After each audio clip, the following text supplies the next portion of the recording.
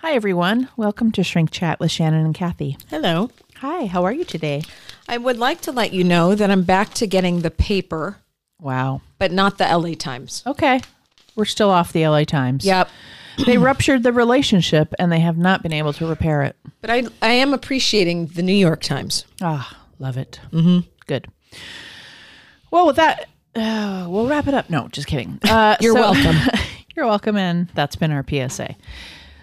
I attended, Bruce Campbell did a commentary for The Evil Dead, a live commentary while we all watched The Evil Dead. And that was a hoot, I bet. as they say. I love him.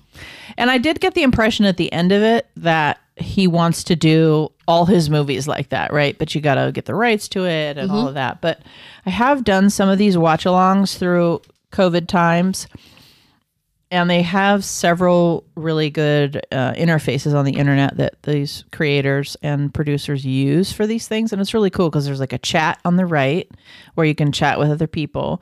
Of course, I was chatting along with actually Snake and Ice, who are in, everybody has nicknames, so don't be afraid. Snake and Ice in our Discord, and we all watched it together. And so I was chatting with them and not in the public forums, but it was really cool because you know what? The thing is some commentaries can be super boring, but Bruce is so charismatic. He really is. He is so charismatic and so interesting. And of course, a lot of the information that you were getting was like stuff that if you were, you know, like a huge Evil Dead fan, you would have gotten, you would know the stuff from his books and things. But he dropped in a bunch of stuff like that you would never maybe have heard before. So it was pretty cool. I would love him to do all the movies like that. I would really love for him to do Bubba Hotep for that, because that's one of my favorite Bruce Campbell's movies. But anyway, I attended it. It was fun. I attended, it was a pay event. So a couple of people in our Terror Talk Discord and I watched it, and it was fun. Good times. Sounds fun. Yeah. I wish I could have joined that. Oh, and I wanted to mention that, just FYI, Ice mentioned that we forgot a plot point that helped keep the kids in there for that movie that we watched. Super Dark Times? Thank you. No, the one in the house where it's ghosties and they all have to make a phone call. The Call. Oh, The Call. Yeah, okay. I want to hear. What'd he say? He said, you guys forgot the plot point that actually kept the kids in the house. Because remember we were saying, why didn't they just leave? Well, we know the money was there, but what else? Well, he says that they, the Saw guy, Yeah. he tells them that he has enough evidence to prosecute them for her murder. Oh, that's right. Yeah, we forgot a little. I think it's sort of it gets lost on the audience though, because I think it was certainly lost on us. Yeah. Ice didn't lose it, but we certainly did. No, that's a really good point. But I think it just speaks more to a lot got lost. Oh yeah. In that. I mean, yeah, I guess that would be enough to keep you there. But then if that's the case, then why even offer the money? I don't know. Like, isn't that enough to keep you there and get through the call? He did it to have his dead wife haunt them and kill them. Yeah. That's what he really did it for, right? But anyway. Okay, thanks, Ice. I just wanted to bring up that Ice, he was listening for one, which is a good sign. And that he's like, oh, I know why. I know why they stayed. So yeah. I'm helpful for that, because this is why we watch things in a group, because 10 eyes are better than 4. Because true. I do not pick up on everything at all. That is true. Anyway, the next segment is a little thing we like to call Horror Facts with Carol. That was Kath, but I said a cow. Oh, like a cat. Like a meow. Like a cow and a cat. Yeah, okay. A cow. Ow! That's like a rock and roll thing. Ow! That's a cat and a cow. A cat cow. A cow. That's a meow. Like, isn't that a yoga thing, a cat cow? Oh, it is. What now? It's when you arch your back and then that's a cat cow. That's okay. what that's called. Anyway. All right then. Matter. Thank you. Is that one of your horror facts? Nope. Although I've met some horrific people in yoga. Okay. We are in Los Angeles. Yeah. So. Lots of spiritual narcissism. Oh, yes. I'm a healer. Mm-hmm. That was my favorite. Oh, the healers. For those of you who don't know, I used to be a massage therapist. Everybody fancies themselves a healer. It used to be one of my hugest pet peeves. Several of my friends, like identify it as healers. Usually I'm when like, I hear I'm a massage therapist. That's always a red flag for me when I hear that. It was. I'm a healer. You're like, a narcissist. Yeah. Okay. You're saving the world with your thumbs. You have the answer. This is actually, I'm not looking for a movie here. I'm looking for a director. Good luck with that. Okay. Number 1, this director was a Student Academy Award. This director won the writing. That won a Student Academy Award in 1995 for his NYU thesis film called Restaurant Dogs. Number 2, he got the idea for his 2002 film based on a flesh-eating disease from his own experience visiting Iceland and contacting one himself. Ooh, yucky. Number 3, he paid for his student films by working as an online sex operator for Penthouse. Cool. Number 4, Tarantino called this director the future of horror in May 2004 Premiere Magazine. And number 5, he put on 35 pounds of muscle for the role of, is it Downey Donowitz in Inglourious Bastards? I was going to say Robert Rodriguez, but until you got... Kind of close. Until you got to those last couple. Yeah. Eli Roth. Oh, okay. Yeah. Fair. Yeah. A lot of our listeners will have known that because they know what he played in that movie. Like that one would have given it away. I thought maybe you would have gotten it with that one, but... No, but I have been becoming more familiar with Eli Roth lately, in the last couple of months, actually, because of his documentary stuff. Yeah. I think it's more interesting, not so much for you to get it, but like some of these facts that I read about them is interesting. Like even, the flesh-eating disease, like that must have been terrifying. That's terrible. No, yeah. That's what I'm using this time for. Yeah. It's not only my shame and humiliation at not knowing the answers, but gaining useless knowledge. To learn things and then quickly forget them. That's right. Because I was thinking I could listen to all of the Horror Facts with Kath like in succession and I would go, oh, that's cool. I would not remember. However, I don't know if I'll ever forget that Bruce Campbell used, wasn't it like dead chickens and walnuts or whatever for like that sound? Perfect. There's so some perfect in there that you won't forget. Yeah, I just won't remember like the which first movie film with the toilet. I don't remember the answer to Psycho. that. Oh, there you go. See, well, we've talked about this ad nauseum. I don't connect these things. These are things I do not hold. Oh, you researching them though. Like if I was researching them and coming up with them. I totally retain them more. Then I would remember them. Yeah. Like the things I've had to research for the show, I generally speaking remember. Shannon knows this and kind of makes fun of me for doing it because I'm a lefty, so I can't read my handwriting half the time. Is part of the reason I actually physically write it out is it just helps me remember it more too. Yeah, I'm a kinesthetic learner as well.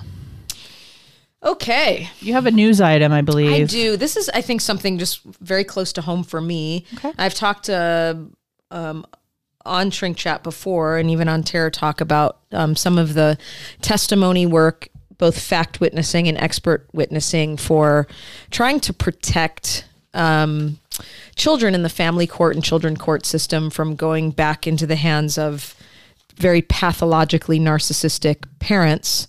But it's very difficult work to do because there's certain legislation that is not put into place if we don't, see bruises and we don't see things like that. So I'm very proud to say, and even though the bill was passed, I think in this past September, there's an article in the New York Times talking about how the state of California has added a coercive control bill. And I think that this is going to be one of the first segues into bringing narcissistic abuse and more emotionally exploitative relationships into the court system, and there being legislation around why it can be why it's so detrimental to understand the long-term effects, or even some of the learned helplessness and stuff that happens when you're in a relationship, even if there aren't bruises involved. And in some of these relationships, there are. This is a really interesting. You can still look it up, but it was in the New York Times last weekend, and they interview a couple different people. One being the past partner of Shia LaBeouf, who was severely emotionally abused and I believe physically abused by him. So they interview her, but they also interview Congresswoman Cori Bush of Missouri, who's been sharing her story as a survivor of domestic abuse to help normalize the conversation. So just to give some background here. So the term coercive control was popularized around 2007 by Evan Stark, a researcher and forensic social worker whose work was cited by governments in the UK. The law that Ms. Rubio proposed, the Congresswoman I was just mentioning, which allows coercive control to be used as evidence of DV in family court, went into effect this month. It defined those behaviors as instances in which one party deprived, threatened, or intimidated another, or controlled, regulated, or monitored their movements, communications, daily behavior, finances, economic resources, or access to services. So this is really I think a lot of people would hear this and say, wow, I mean, isn't that always already? Something? Already? It's definitely not. Let me tell you firsthand, it's definitely not. So Susan Rubio, the state senator from California who headed the effort to adopt new legislation there, said she was motivated partly by her own experiences. In 2016 during divorce proceedings.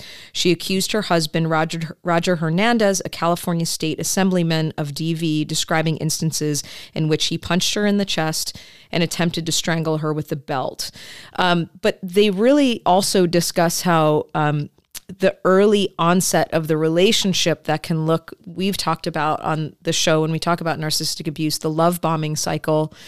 And it says at the outside of the relationship, love bombing, as it's sometimes called, is a classic warning sign, showing up early to give partner flowers, picking her up when she doesn't expect it. Basically, incredible boundary crossing. But like we've talked about in other episodes, if you don't realize, and why would you, that you're with someone who's abusive, you might see that as a nice gesture. Yeah, of course. So the gestures seem sweet, thoughtful, but they are a test. Monopolizing a partner's time at attention sows isolation and shows the abuser that he can control her. So it talks about really the development of the trauma bond and everything, but I think this is so important. When I go to court for these cases, and I've only done a handful of them, there's a lot of red tape at being able to discuss how these emotionally abusive, narcissistically abusive, or the coercive control, however you want to talk about it, as it being this really gray, sort of evasive area. So this is a huge, huge step for family court and children's court. Great. Yeah. I'm glad that the law and the government can work. Yep. And get better and get healthier. Yeah. Just be more aware, right? Right. Not to be outdone. Oh, Shannon's got it. I got the paper. The cellophane. I am not reading the New York Times. I am reading my local Acorn. Do you get the Acorn? That's what I say. Is that the town crier? Yeah. In our counties around here, there's something like a little called local, the Acorn. yeah. Acorn. The Acorn. The Acorn. It's an acorn apron. I could call it the Acorn. Yeah. I kind of like that. Yeehaw. But it has things like someone broke into the iStore and stole $45,000 worth of glasses, sunglasses, and frames. Whoops. Whoopsies. A burglar stole out of a safe a gun, 4 magazines, and 20 rounds of ammunition. Also a watch, a purse, and a necklace. Lots of burglaries.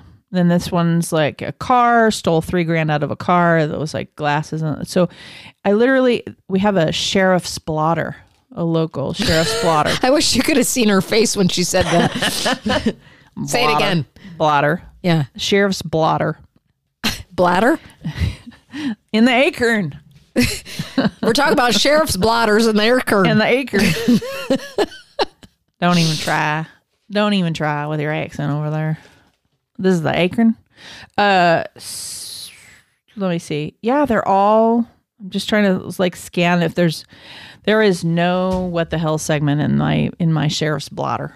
All right. In other words, it's literally just so boring, and that is exactly why when we do what the hell, or when we do these kinds of stories, how much we have to read to find something interesting. Because honestly, most crimes are like, dude broke into a car, stole some gift cards. Yeah. It's like, whoa. Yeah.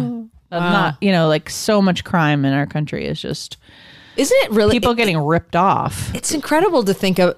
Overwhelming is probably a better word to think about how much crime actually happens every single day. Well, that's when I read those. It's like over and over and over again. It's just like car got broken into, house got broken into. There's one in there. There's one story in there where the house just got ransacked. Mm-hmm. Like, okay, I'm hoping that was worth it for you. Like, what the fuck are you doing? Were you looking for something? Drugs? I guess.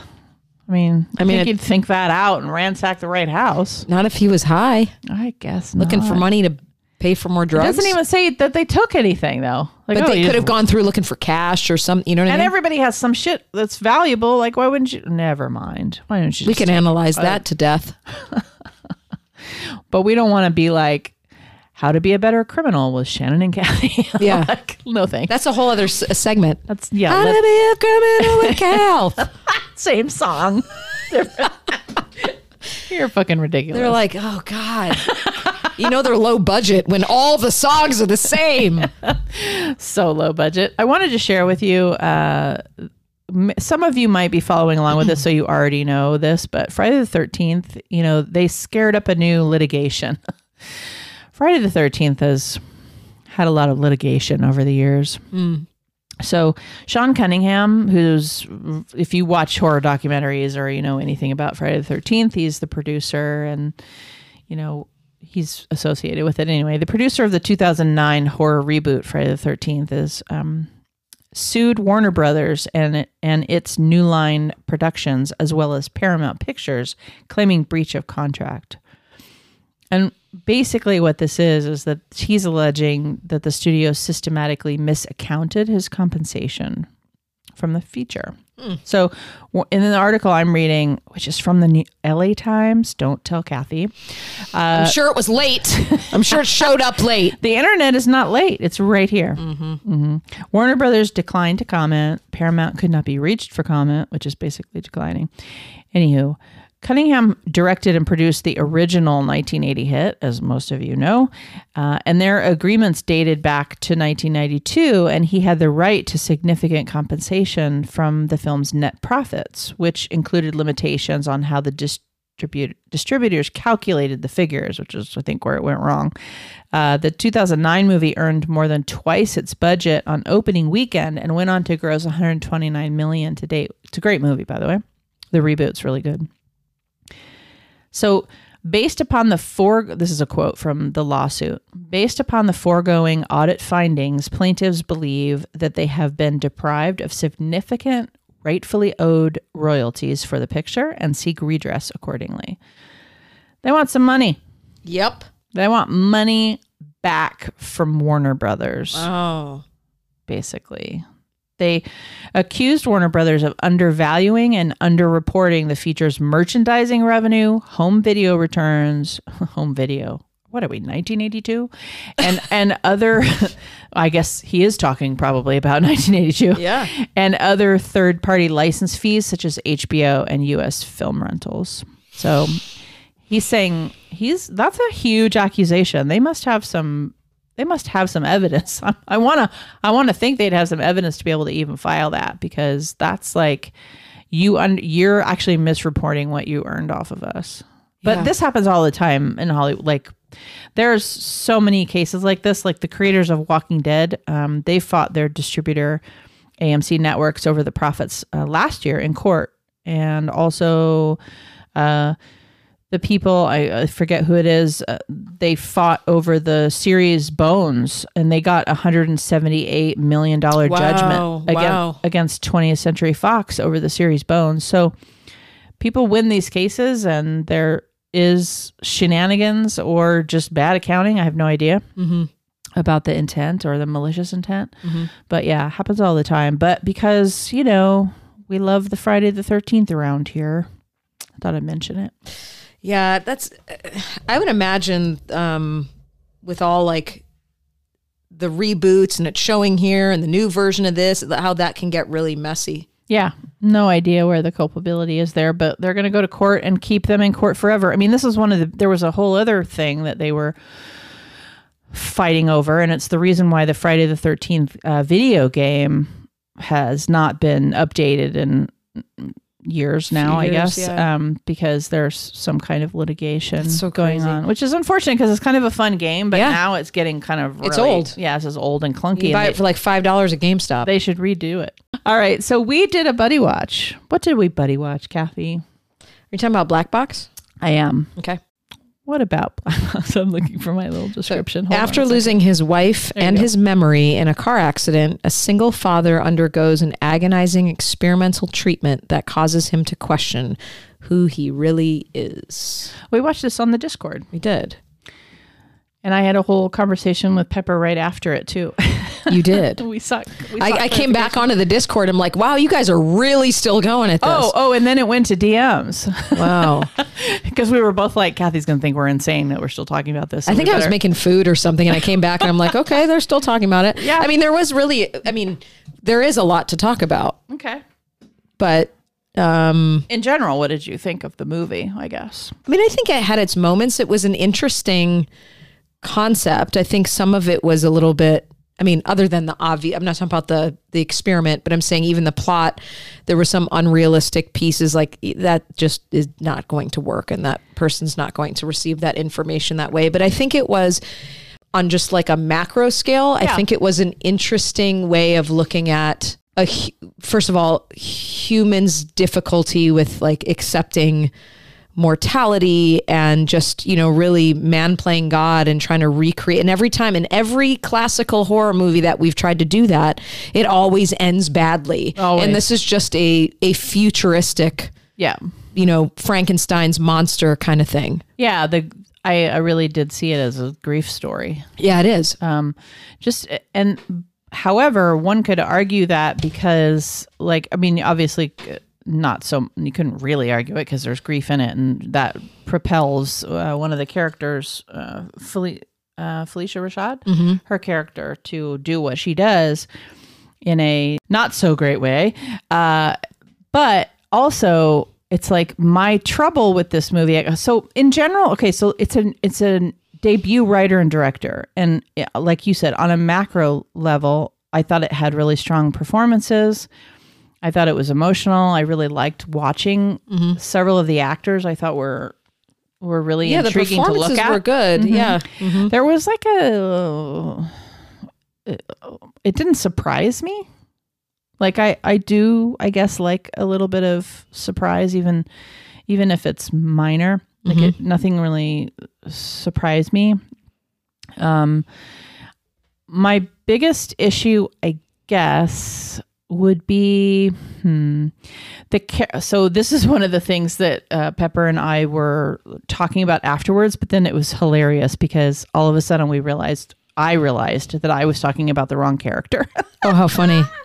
We were sort of going back and forth, not really arguing, you mean but like, just like the real guy versus the... I guess so. Yeah, okay. I don't even remember now, but I do remember that like she was calling the person by the character name, and as everyone knows, the detail of the character name was like, I didn't give a shit, so I was like, couldn't remember which character was which, and didn't remember their names. So I'm like going on about this whole like problem where the character arc of one of the antagonists was much more effective than the character arc of the entirely passive character arc of the main guy. Even though the movie was enjoyable, like I enjoyed watching it, it wasn't like I hate this movie or I'm mad at it or anything. And it had some great ideas and some great parts to it. My problem was that the main guy that you're following, like from the beginning, is set up as the protagonist. But the more compelling character arc is the other guy. Yes. And so that was hard. That was a hard sell for me. Now, obviously you can mess with story structure all you want, like, and it can be really effective and amazing.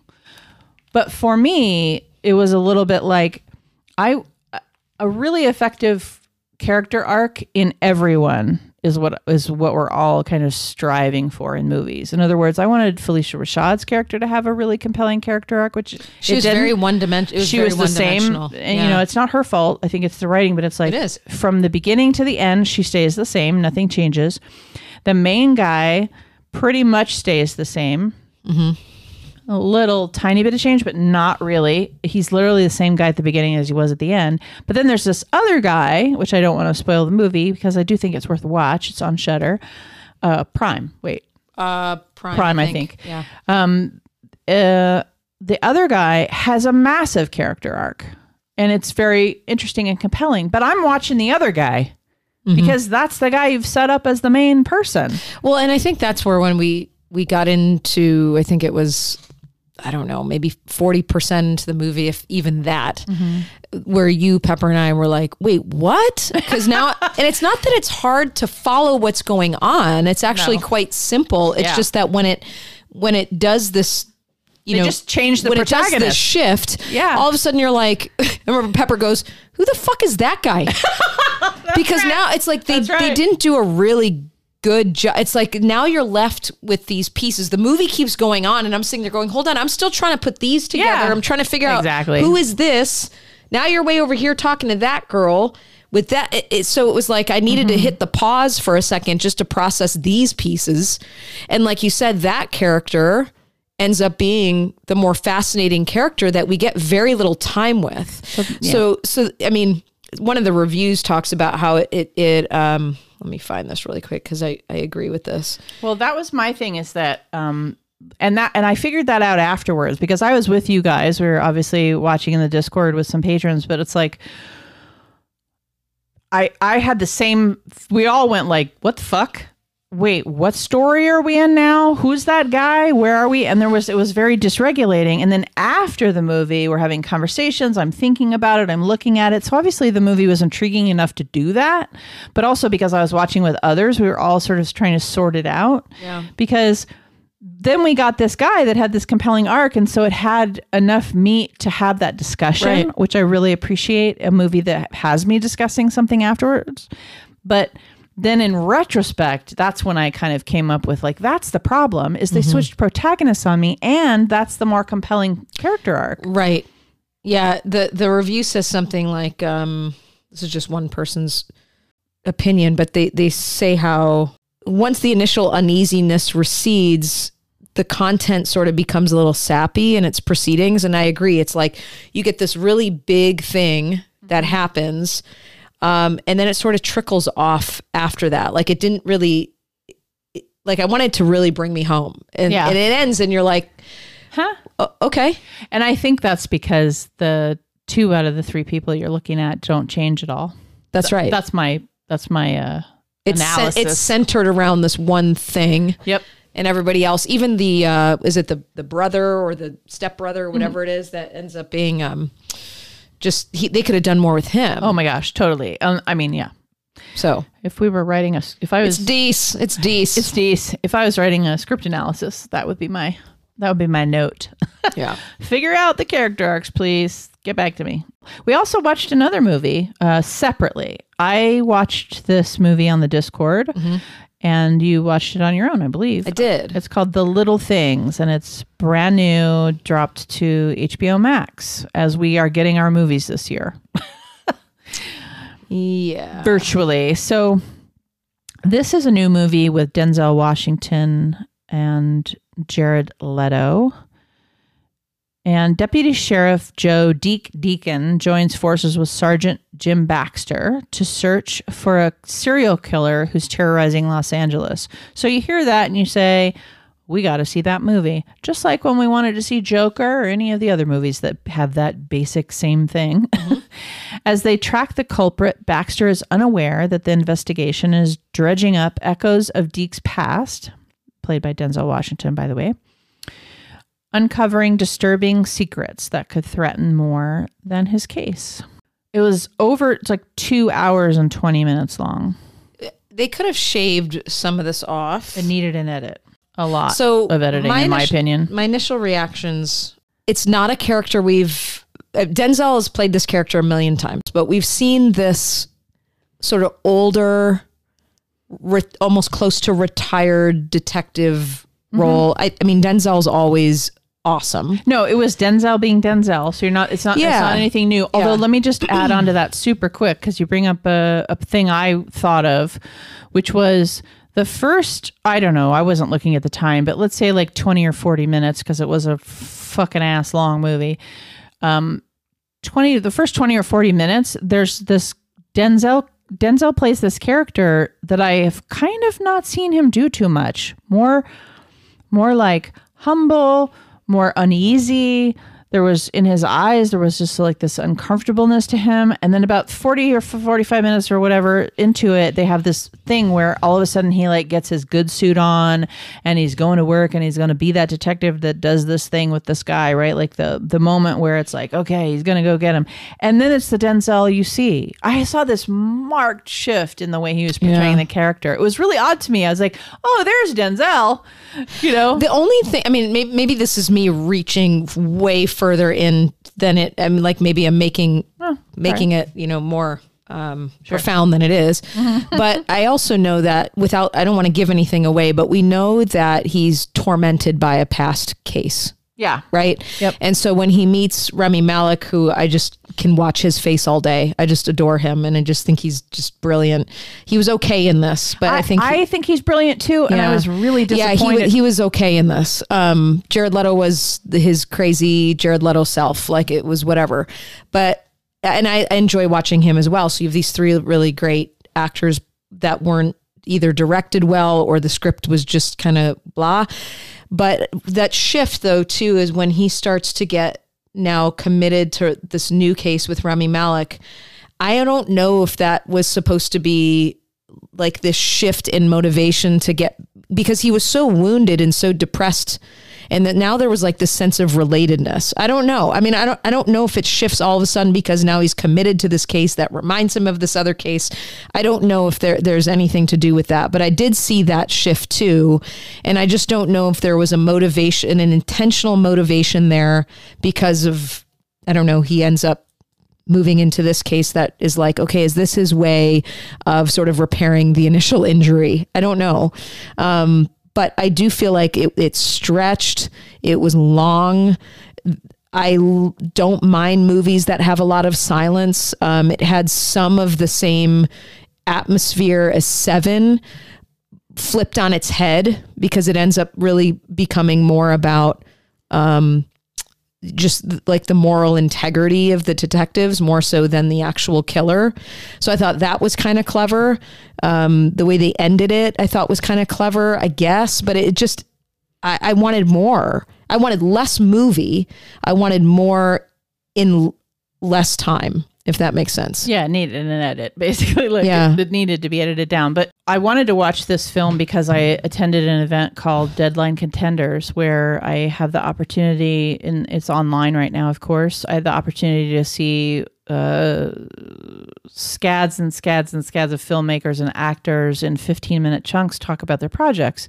And so it was the one they talked about it, and it was Jared Leto and John Lee Hancock talking about this movie and the script and all that. And I thought, oh, well, wow, Jared Leto, Rami Malek, and Denzel Washington, like, I want to see that movie. And it's in the serial killer vein. And Jared was talking about how, you know, Seven and Silence of the Lambs and those kinds of performances were very inspirational for him for this, because he actually worked quite a bit on, which you do see in the movie. He changes his walk. He changes the way his body looks. He changed his voice. He went through voice coaching to change his voice.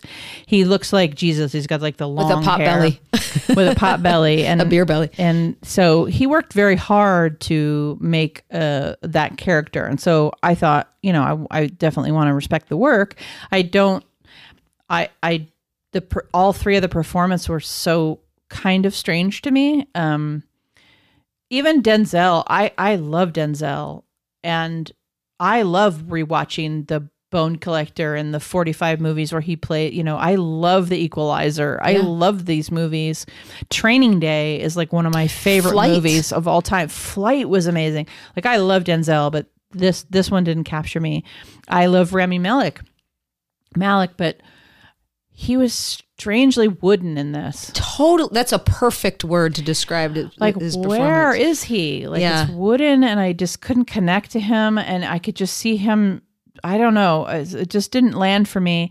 And, you know, I kind of prefer the Jared Leto of Suicide Squad that's like all over the frickin' place, because although I very much respect on what he was attempting to do, it didn't quite land for me. However, this movie was written back in, I mean, it's set in the early 90s. This was written then, and it's taken them 28 years to get it made. Now, this might be a reason not to do that. So, I mean, fun facts that you guys probably know, which I learned some of this in the interviews that I watched, is that, Spielberg was going to do this movie. He had just done Schindler's List, so he didn't want to do another dark movie. Mm-hmm. Clint Eastwood was also attached at one point. Warren Beatty was attached to direct. Danny DeVito was attached to direct. There's so many. The script has been through a lot. It's been tough to get financing. I'm sure it's gone through lots of iterations. This is a pretty famous writer-director that is doing this, and that Denzel Washington was, I think, the reason why the movie got made. But it fell flat for me. Yeah. And so one of the reasons I wanted to watch it, or have us both watch it, is because I thought, well, maybe this will be something that we'll do an episode on, but without spoilers, it is not a movie. It's not worth it.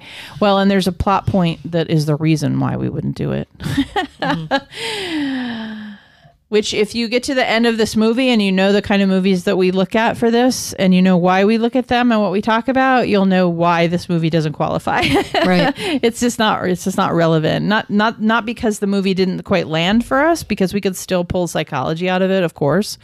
But it just doesn't qualify. So, but I'm glad I saw it. I mean, I needed to see.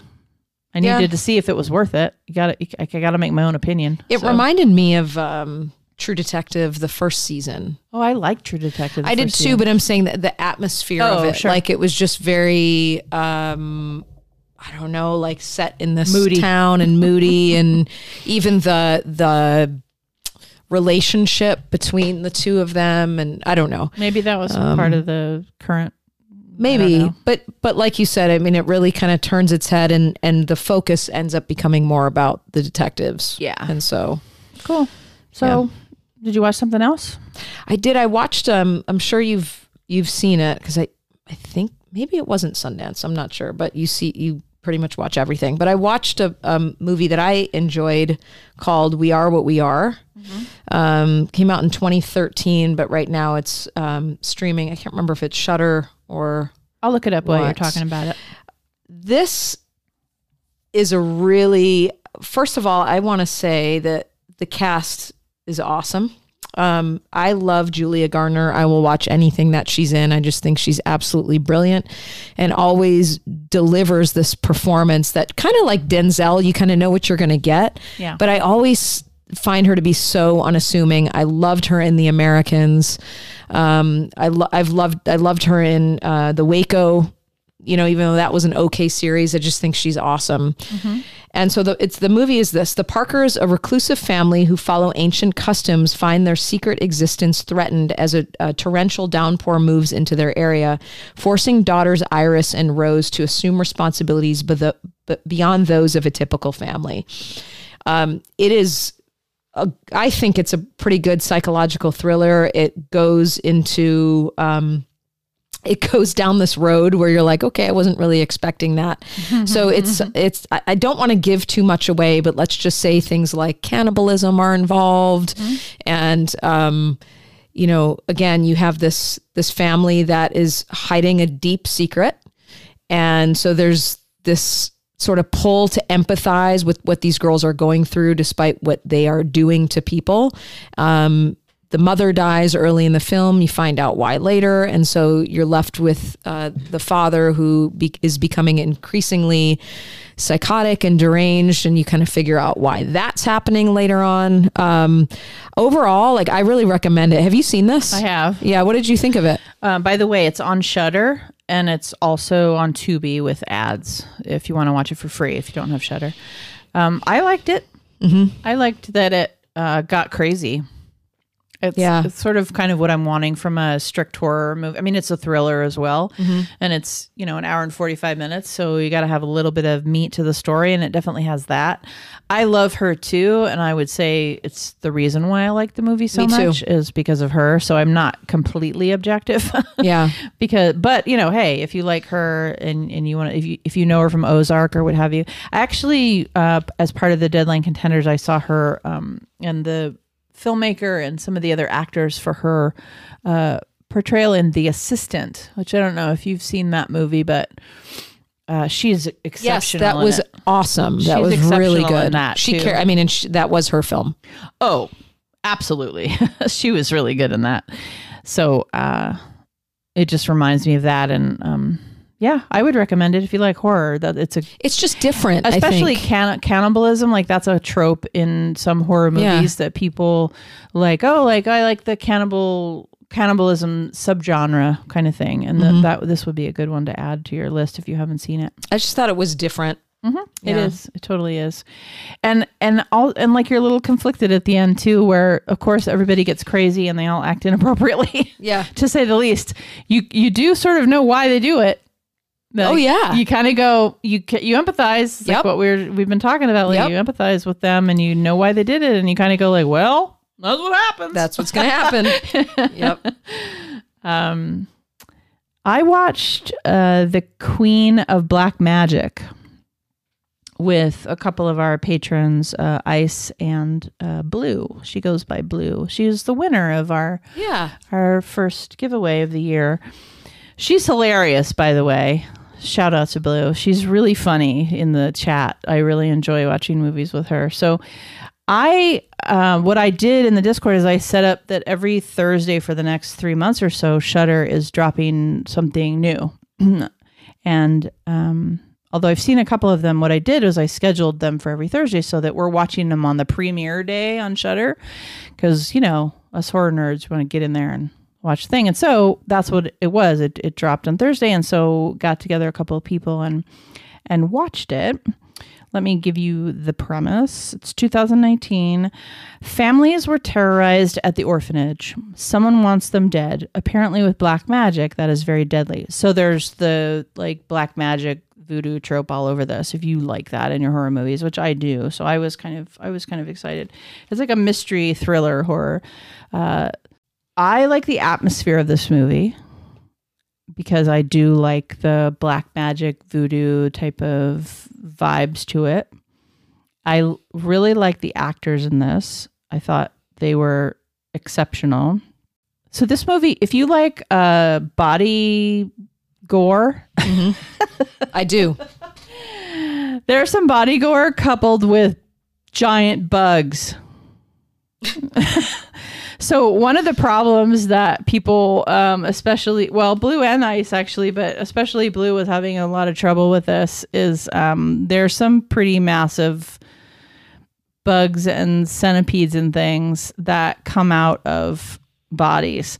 So this is the same director as Impetigore, which I know you had some reactions to. I did. I mean, it was a great film. And this is a great film too, I would say. Actually, I think this is a great film too. And I like the voodoo aspect of it. And just like with Impetigore, although I think Impetigore was kind of nuts throughout the whole thing, this is like a slower burn. And then it just, like a lot of films these days, it just turns on a dime. And then you're in full batshit crazy town. Okay. And so just like in Impetigore, there's a lot of gore. There's a lot of horrible bugs and things crawling out of bodies. There's one 60-second piece of this movie that that is gory and scary, but it's a mental health wise, it's a representation of body dysmorphia. Oh. And I think it's so, because I was immediately like, OMG, what is happening right here? And I don't think it's a spoiler to say that at one point in this movie, part of what's happening to these people is that they're not accurately representing reality. Let's put it that way. And there's this woman and she's standing and she's looking in the mirror and she begins to cut off pieces of herself. She's perfect, by the way. Okay. And then you see what she sees in the mirror and she starts to take a knife and cut off pieces of herself. Now, it's not as bad as it sounds.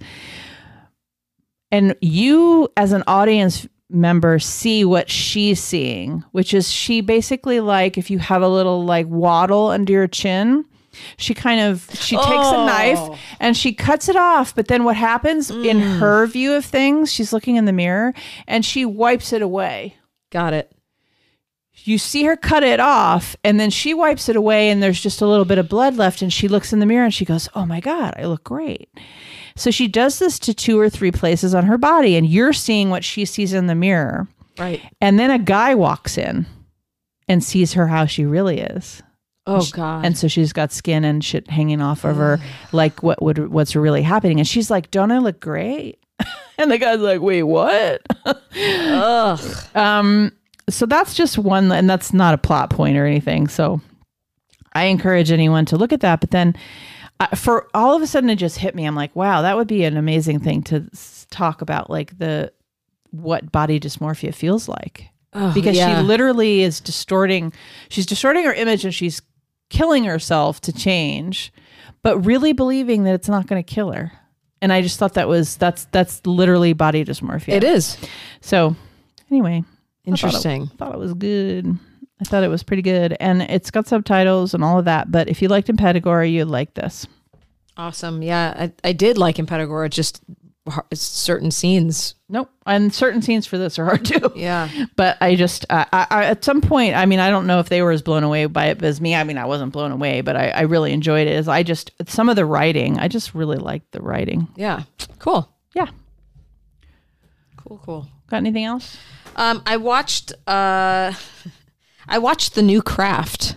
Oh, Legacy. Yeah. And?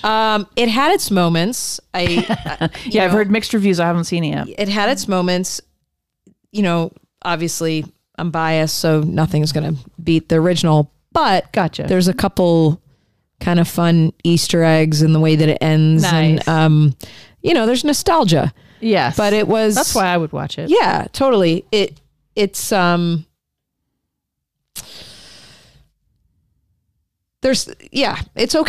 Okay. It's okay. So if we're going, 5-star, like a 5-star thing, would you give it like 3? I'd give it 3. Okay. Yeah. There's Cool. a couple moments that save it. Okay. Yeah. Yeah, like it's worth watching. It's worth watching. Especially if you're a craft fan. Yeah. Which I am. And I'm going to see it eventually, but I'd like to, because I know how much of it's one of your favorites. I'd want to hear what you think. yeah, cool. Yeah. I do want to watch it. I just haven't gotten to it. There was a time when I was really going to make it a point of it, but I just didn't. So there's that. What's his face from the X-Files, isn't it? David Duchovny. Oh, love him. And he actually, his part is good. Like he's really good in it. Oh, good. Yeah. No, I mean, he's become a really good actor. I mean, he was then too, but he, like Californication and all of that. I really liked him in that. And I'm currently in the throes, as we're recording this, when this airs, I will be done, but I'm in the throes of Sundance right now. And so I'm not going to go too into that. It'll be a couple of weeks before I've seen I'm trying to watch all the midnight movies. I'm not seeing all of them, but I watched a movie called Coming Home in the Dark. I watched a movie called Knocking, and both were very Sundance, slow burn type of deal. And I'll talk a little bit about them in next week's Shrink Chat. And then the week after that, I'll probably just do a full recap of like what my Sundance experience was this year. Nice. But that's that. Okay. I think we did it up. Thank you. did. Thank you so much for listening to the show. We really appreciate you guys. This has been an episode of Shrink Chat. My name is Shannon. And I'm Kathy Sleeps. We hope you enjoyed this episode of Shrink Chat.